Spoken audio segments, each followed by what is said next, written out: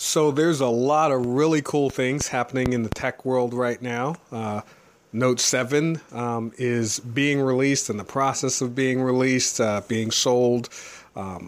Great technology on that, including the iris scanner, which means that if someone robs you, they can just hold the phone up to your eyes and unlock it. But VR devices are coming out. Lots of cool. They just made an announcement about a self-driving car that won't have pedals or a steering wheel. That's going to be manufactured coming soon. So lots of cool technological advancements, lots of really great geeky gadgets that are coming out. Everything is moving forward. But the question is, those things are coming out now.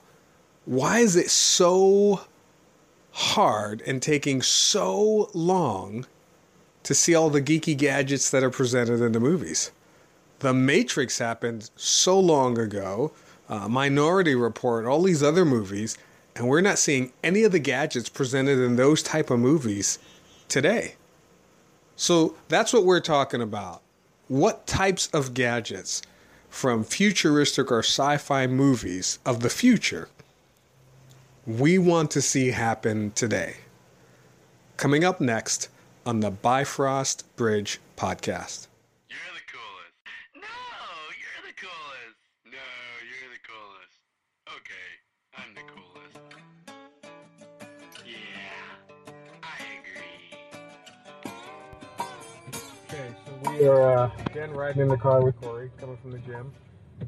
And Corey raised the question about what things, well, initially it was in sci-fi movies, but then overall, what things from sci-fi movies, technological advancements that we would like to see like today or within the next 5 to 10 years. And then we just changed it to what things overall, technology-wise, that we would like to see now or in the next 5 years. So first up, and this is just me, I want to see a phone with a battery that lasts 3 days, period. That's it. I want to see a phone with a battery that lasts 3 days. There is no reason why we cannot have a phone with a battery. Doesn't matter how much you use it, how many podcasts you do, video gaming, whatever, that it should last for 3 days. It's possible. I think one of the biggest problems with that is the fact that it's just all the apps we have on our phones. Nope, shouldn't matter. Shouldn't matter. Apologies, it is raining, so you might hear the rain. Yeah, so between the rain and being in the car, you might hear a little bit of weird feedback going on, but apologize for that in advance. But bring it on. A phone with a battery that lasts for at least 3 days. 3 days? You don't want to push your luck? I think we could start with that. If we have a car with an electronic battery that can go 200 miles, it should not be that difficult to have a phone with a battery that will last. Why is he out cutting grass in the rain? What? Sorry, got distracted. Wow. Someone paid him to. Okay, all right. So what do you want to see? Well, what I would like to see is actually on the dawn of actually happening, and this was like one of the things that inspired me to post this. With the dawn of 3D printing, we are going to see a lot of things come up. Because the problem with 3D printing right now is the fact that it's tied up in patents and it's not open to the public as much as you would like. So those patents are set to expire, I think, next year for 3D printing, which means it can open it up to the public. Now, one thing that is starting to come about is prosthetics. We are now able to 3D print prosthetics. And the average cost of a prosthetic is within the tens of thousands, if not more, even with insurance. But with 3D printing, it can cost you $100 or $2. I would be they're stronger and sturdier. Well, that's the thing. I would be a little weary of the strength of stronger and sturdier than the ones. Because Steven, for those of you who don't know, we have a friend named Steven. He lost both of his legs. He has prosthetic legs, and when I look at his legs, I mean, they're solid. The metal is, so I would be, I would say it would have to be each thoroughly tested before it was given to someone so that that person doesn't do damage. You got people with prosthetic arms and legs that are doing sports. They're running marathons. And there are people that have 3D printed prosthetics that are running marathons. Because what people realize is you want to focus on strength so much that you remove the ability for it to be tensile. It can't bend. It's so sturdy and rigid that you want it. They'll focus the pivot point where it attaches, but you could actually make the pivot point part of the prosthetic with 3D printing, so it releases some of the stress on the actual frame of the prosthetic. Okay. So very, very hard plastics. Very hard plastics. Okay. Well, one of the things that I want to see is all of the, I don't know if it's graphics, but the interactive graphics that you see in like Minority Report, that you see in The Matrix, Like which Avatar? was decades ago, that you see in Iron Man, where he's pulling up things and he's interacting with them physically and digitally, although they're virtual, but they have that level of reality, and when you interact with them, they're actually causing things to happen, whether it be computerized or whatever. I want to see that today. Minority Report came out years ago. It had it. Matrix came out, what, 90s? Matrix have that? Yes. That's how they were opening, well, it may have been the second Matrix or the third one, but that's how they were opening the gates to let the ships in. Yes, they were. Okay, Yeah, you're so- completely right. And that was what? That was I don't know. 1999? Yeah, maybe 2000, somewhere. Third one was maybe in the 2000s, but it's been long enough to where we should have that today. Here's the other thing. I don't want to see any of these things for thousands of dollars. It shouldn't cost thousands of dollars to make it. I don't want to see an actual hoverboard that costs like $7,000. $500 for an actual hoverboard, that's realistic. You know, less than $100, probably not realistic, and it's probably not quality or safe. But it shouldn't cost thousands of dollars. You shouldn't have to choose between this technological advancement or paying my rent for a year. I mean, it should be accessible and reasonably priced for the product. So, yeah. All right, so what else do you want to say? Well, now that like the beginning of VR is coming, I would like to obviously see more advancements with VR, like for gaming and things like that. But at the same time, I would like it to become affordable.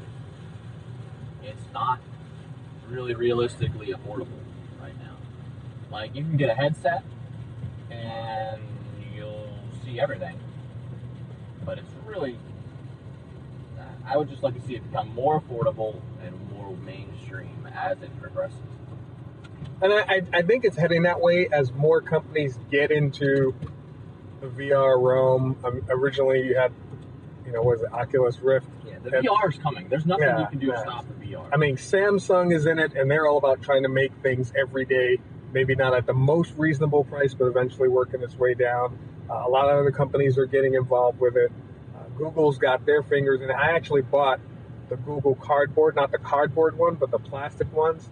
And it's pretty cool from a gaming perspective, but I would like to see it take it from gaming into an educational perspective, into a learning perspective. I'm pretty sure it will. And make it more, because, gaming, gaming's great, but that's a small segment of the population, which may be why there's not a huge push. But when you can do learning with it, training with it, education with it, to where it opens the doors, then there's more companies that are going to say, hey, let's get in on that and help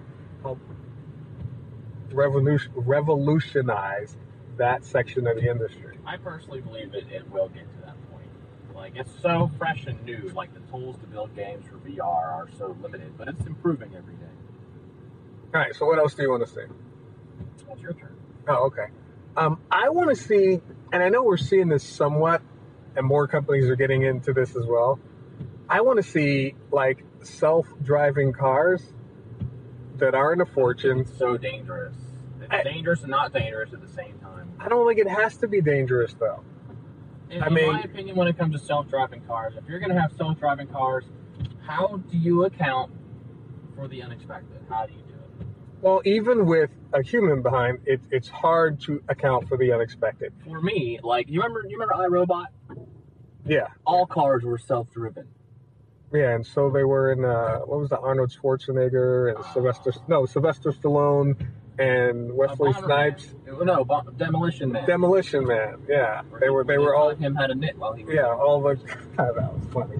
All the cars were self-driven, and I would be okay with that. And I think it may not be for everybody. And you're right. So you may not want to see them on the highways, but in the local communities, so that the older people, who I can still get around, but I can't drive because I can't see so good, can get in the car, get to the grocery store. They can still get in and out of the car. They can still get around to the grocery store. Or the disabled people, like Steven, for a while, he wasn't driving, and he had to spend a lot of money to get his van retrofitted to accommodate, his lack of legs and everything. So I just feel I think there's a place for it, and there's a place for it in the everyday, in certain situations. I don't think everyone should have one to go cruise, from New York to San Jose on a road trip.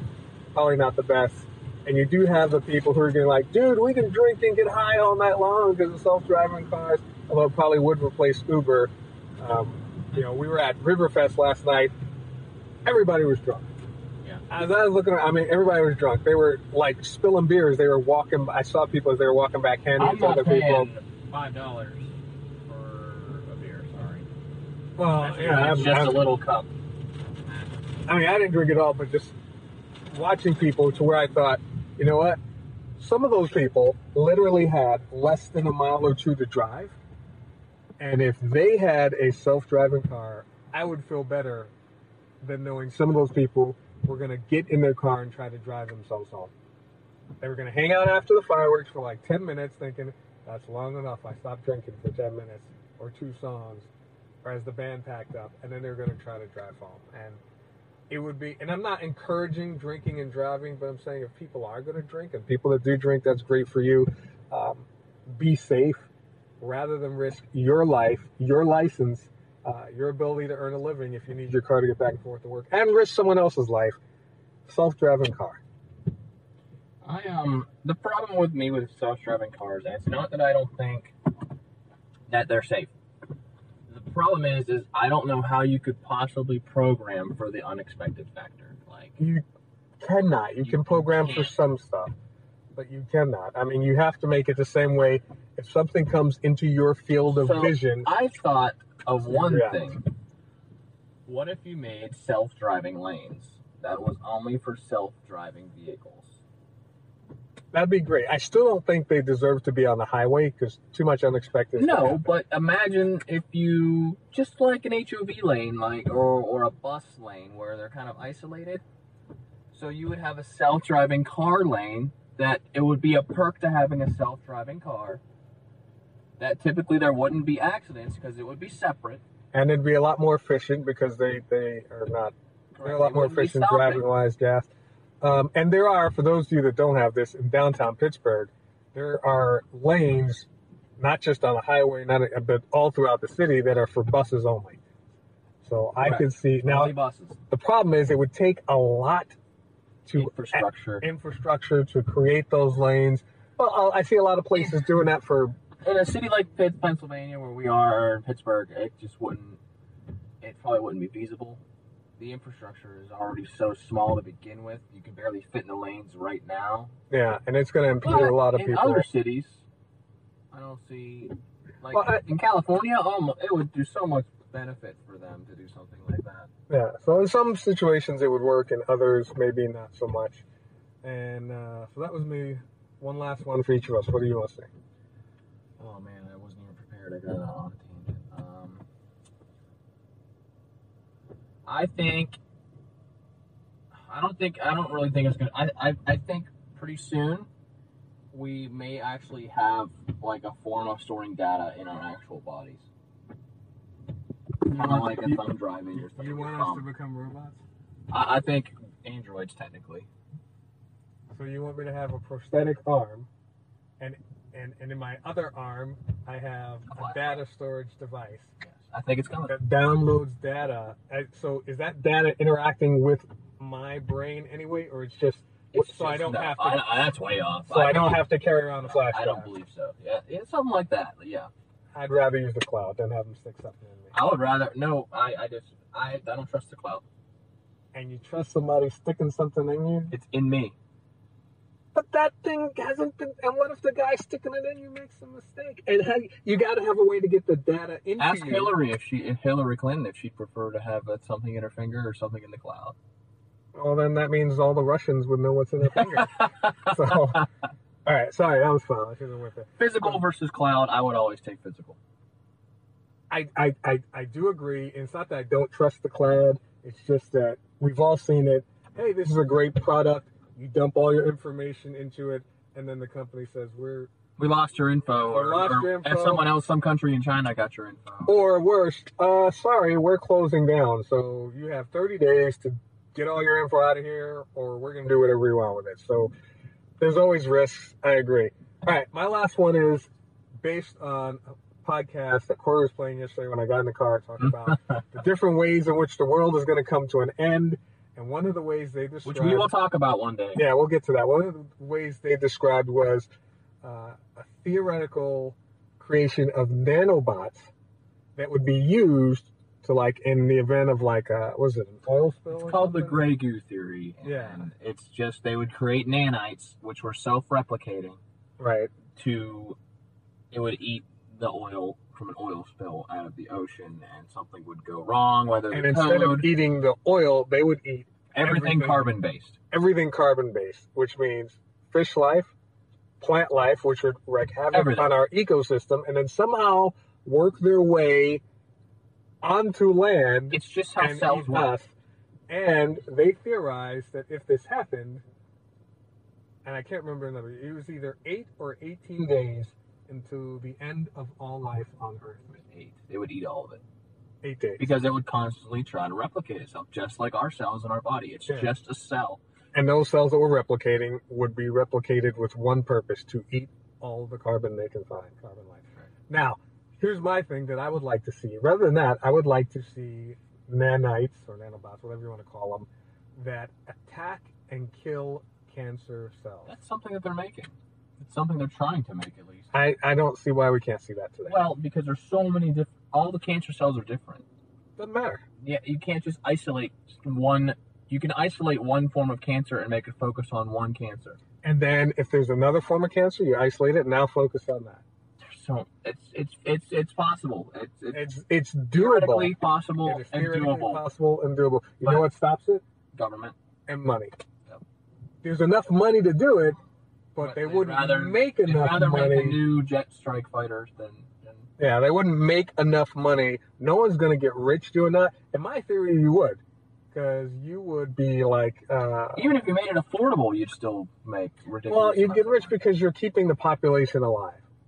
And if... I know this sounds foul, but if they stay alive, they continue to pay taxes. Dead people can't pay taxes. So I can't get money from dead people. So from a government perspective, I think they should do that. I think they can do that. And I don't want to see that in the next 5 years. I want to see that in the next 2 to 3 years. Well, nanotechnology is on the rise. And just combine all the money going into nanotechnology with all the money going into cancer research, and just make that the main focus and goal, to attack and kill the cancerous cells, or whatever the correct biological term is for I could see some issues that could happen. There are some issues that could happen. Because you got to remember, cancer cells are our own cells that are incorrectly multiplying. Yeah, but if you kill them and stop them from spreading and multiplying, it's true. But it usually, because that's what the radiation is designed to kill those. It's designed to kill everything, so it stops replicating. Yeah. So, but okay, so that's what I want to see. We'll end it there. Now, just so some of you know, we recorded this a few days back on our way back from the gym, and just yesterday or today, I saw an article talking about nanobot technology being used not to eradicate cancer cells, but being used to go and inject medicine directly into only the cancerous cells. because radiation kills everything. But this nanotechnology would just go to only the cells that are damaged or cancerous, inject only the medicine that's needed, and come back. So we're seeing it, and we're coming closer. But how about you? What kind of things would you like to see happen today? I mean, I'd love to see things that would make,